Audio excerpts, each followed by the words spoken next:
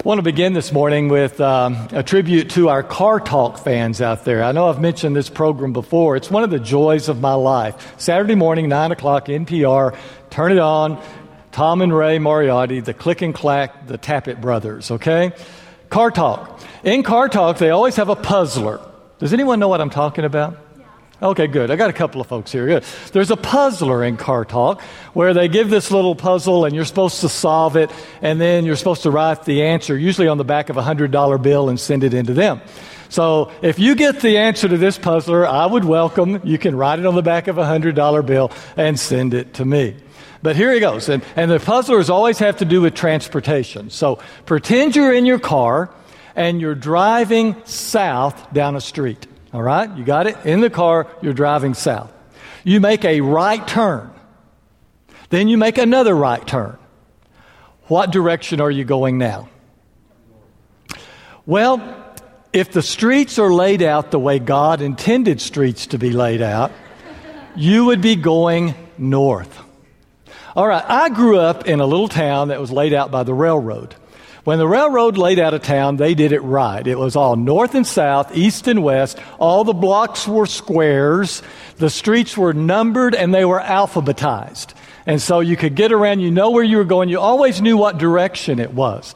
However, when I get in my car and I go south down Johnson Street, all right, we're going south. I turn right on Knickerbocker and I turn right onto the loop.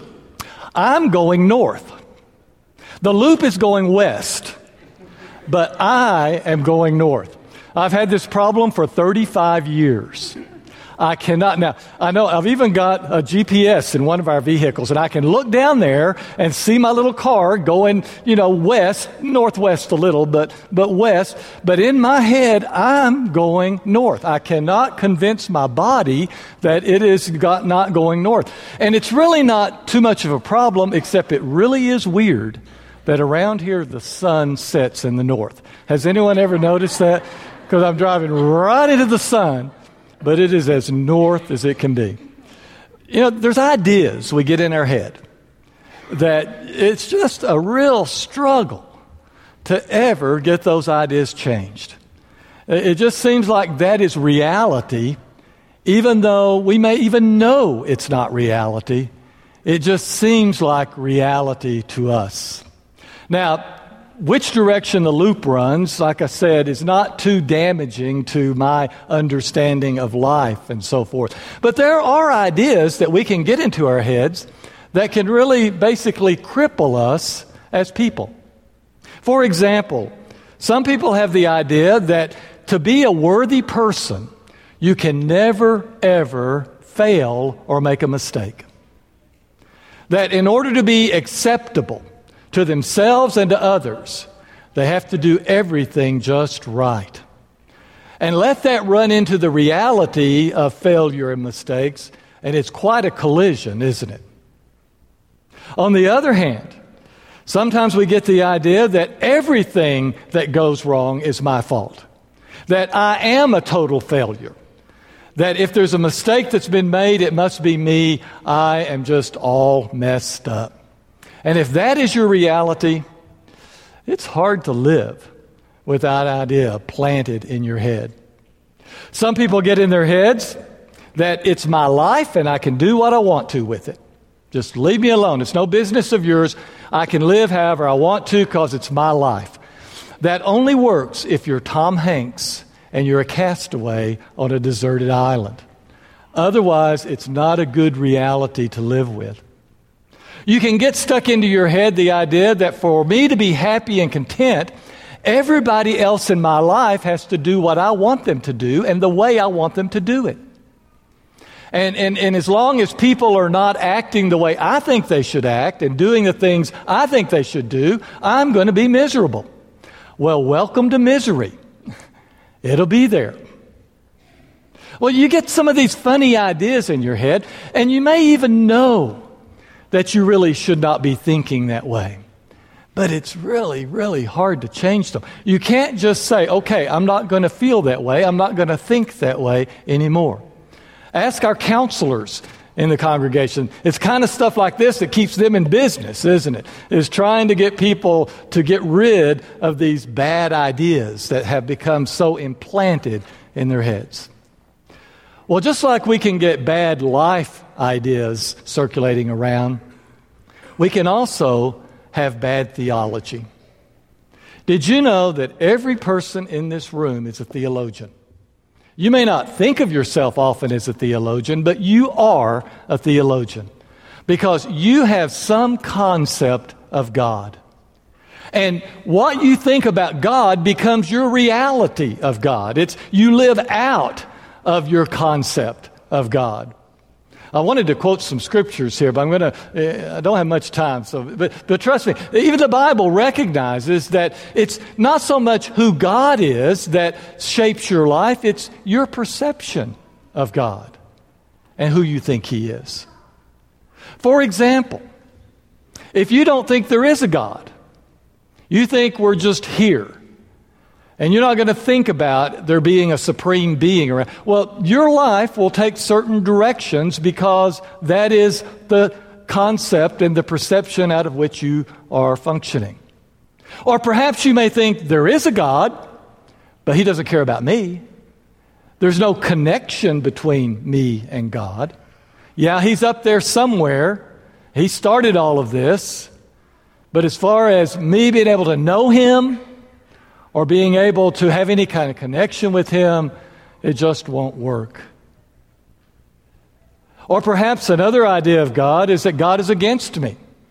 It just seems like all my life God is working against me. That doesn't work very well either. Nor does it work if we get the idea that God is always going to give me what I ask for from Him. That if I do things right and if I live the right way and I ask the right way and I sort of bend my body the right way, that God is going to give me what I need and what I want. But we can try to live out of that reality, believing that God exists basically to do what I want Him to do for me. Well, you can see how these bad theologies can really kind of screw up our lives. That if we have some kind of idea like that about God, that really everything gets kind of out of kilter. This kind of thinking, who you think God is and what you think about God, is much more important than your opinions or even your doctrines about what a church should be and things like that. It's much more important how you understand God than it is whether or not you think we ought to have a piano or a band up here playing while we sing together. It's much more important what you think about God than whether you like our having two services or not.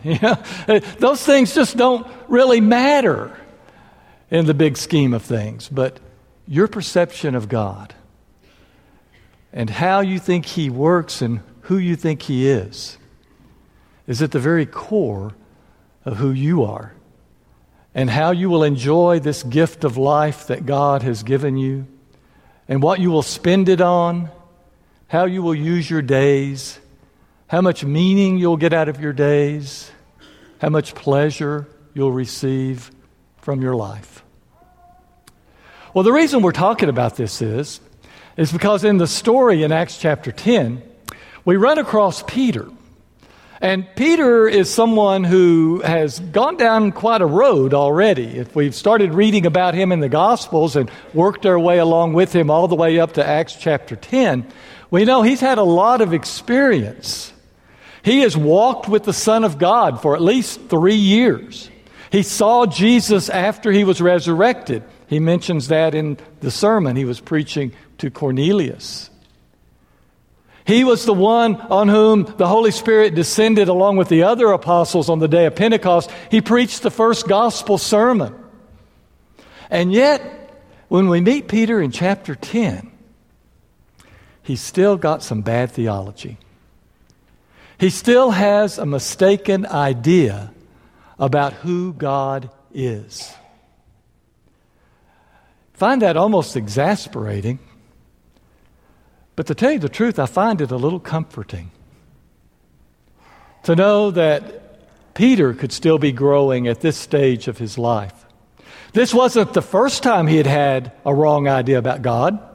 Remember when he was on the Mount of Transfiguration with Jesus? And he came to recognize that Jesus was really someone special. And his idea was Jesus is as special as Moses and Elijah. And God descended in a cloud and said, "Wrong, Peter. Moses and Elijah pale in comparison with Jesus. He is my beloved Son. You listen to him." He really had a wrong idea about God that night that Jesus was arrested, and he denied even knowing Jesus, said he had never met the guy, never laid eyes on the guy before.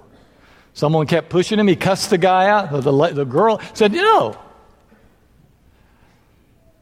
His idea of God didn't include a God who would care for him and protect him, a God that he could stay with through even the scary experiences of life. So what is it that now in Acts chapter 10 that Peter is still trying to learn? What does he need to have corrected now? Peter, the apostle, the possessor of the Holy Spirit, the preacher of the gospel, he still doesn't get it that God loves everyone in the world as much as he loves him.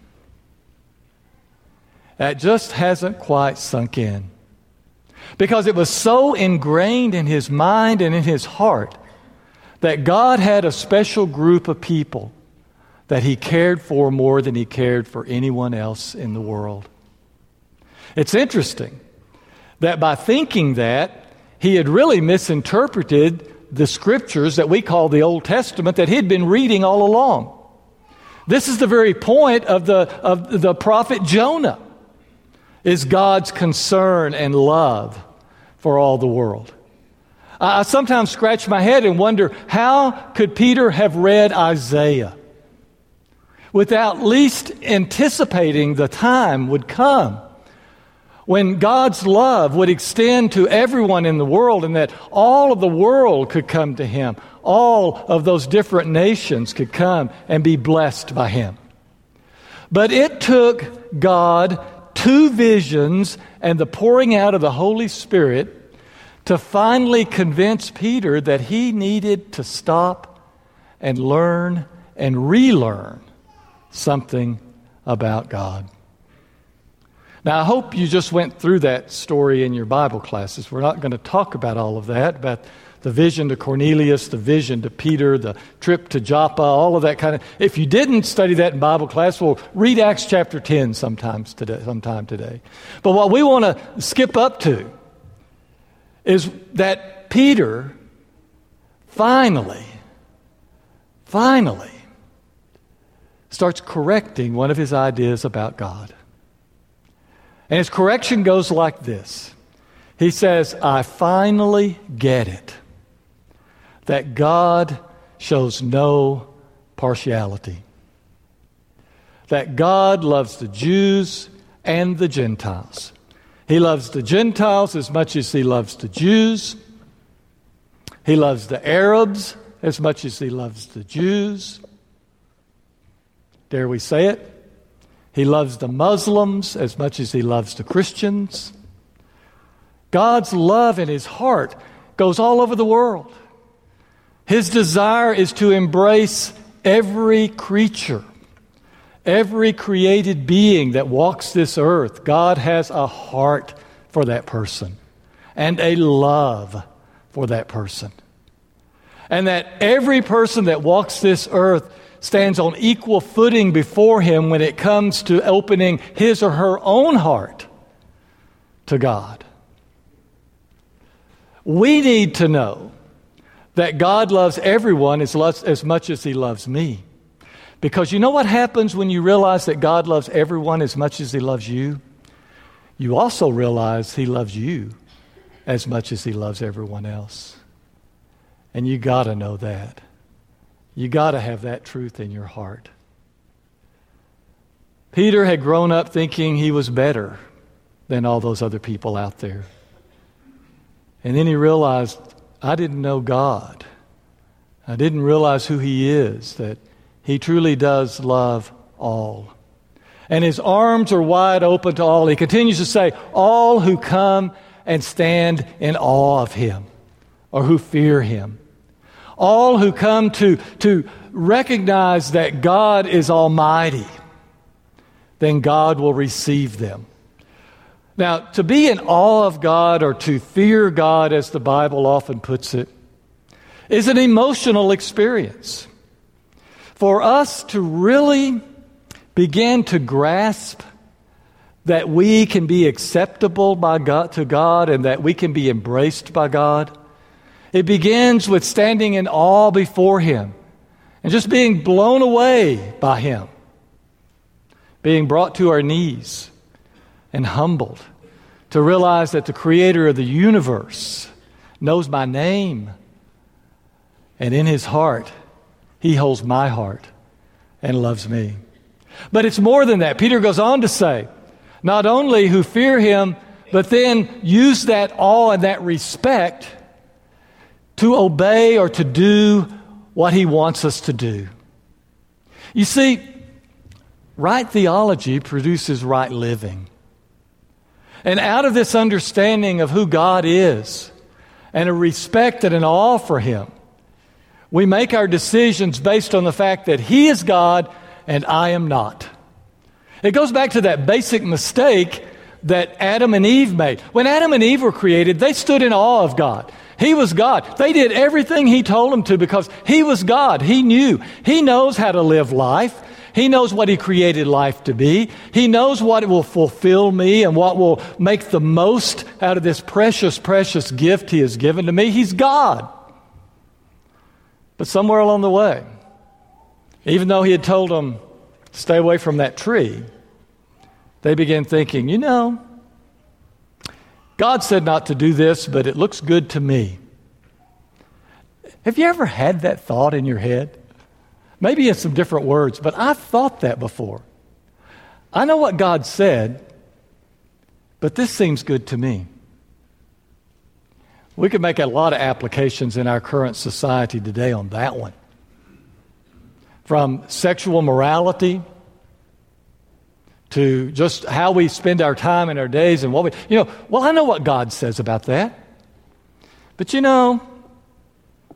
this looks good to me.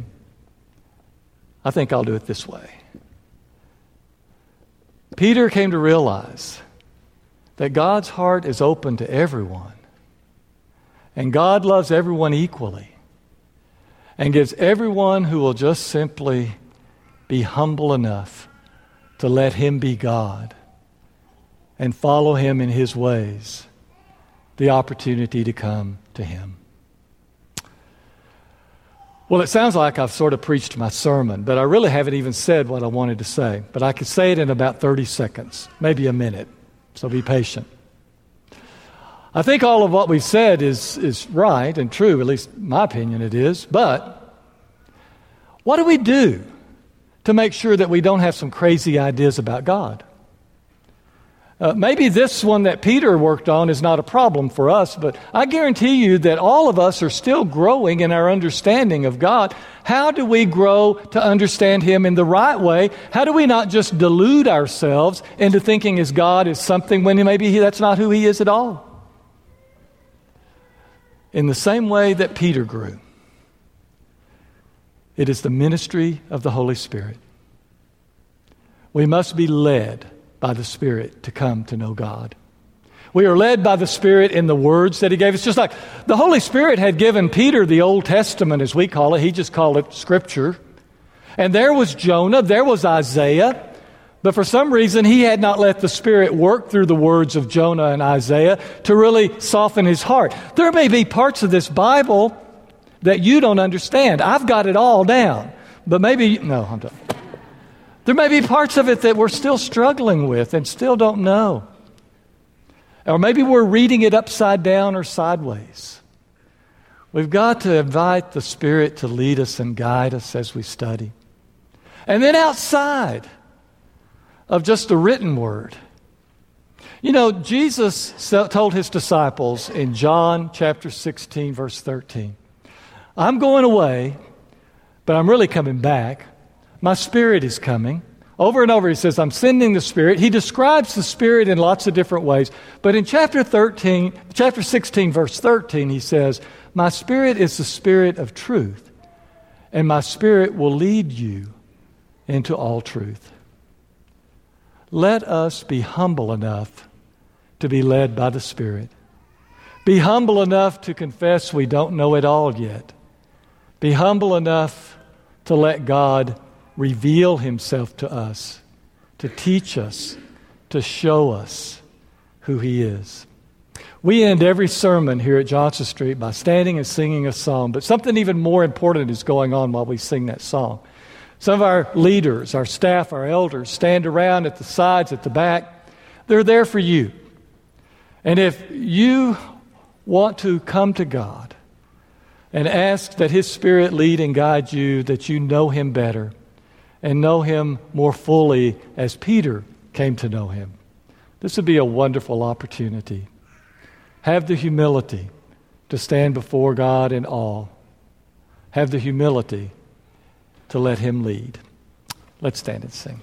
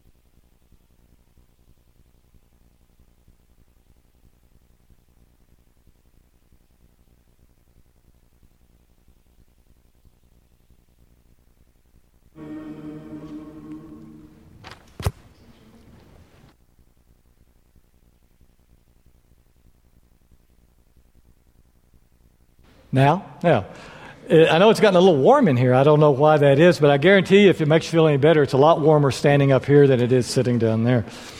But we do have just a couple of things we want to do before we leave. First of all, I want to introduce some folks to you. Haley Hartzell, are you in here right now? Wave at me if you are. Well, everybody's waving their bulletin now. There she is. Okay. There's Haley. All right, sitting right between the Mathises there. And Haley was baptized last Wednesday.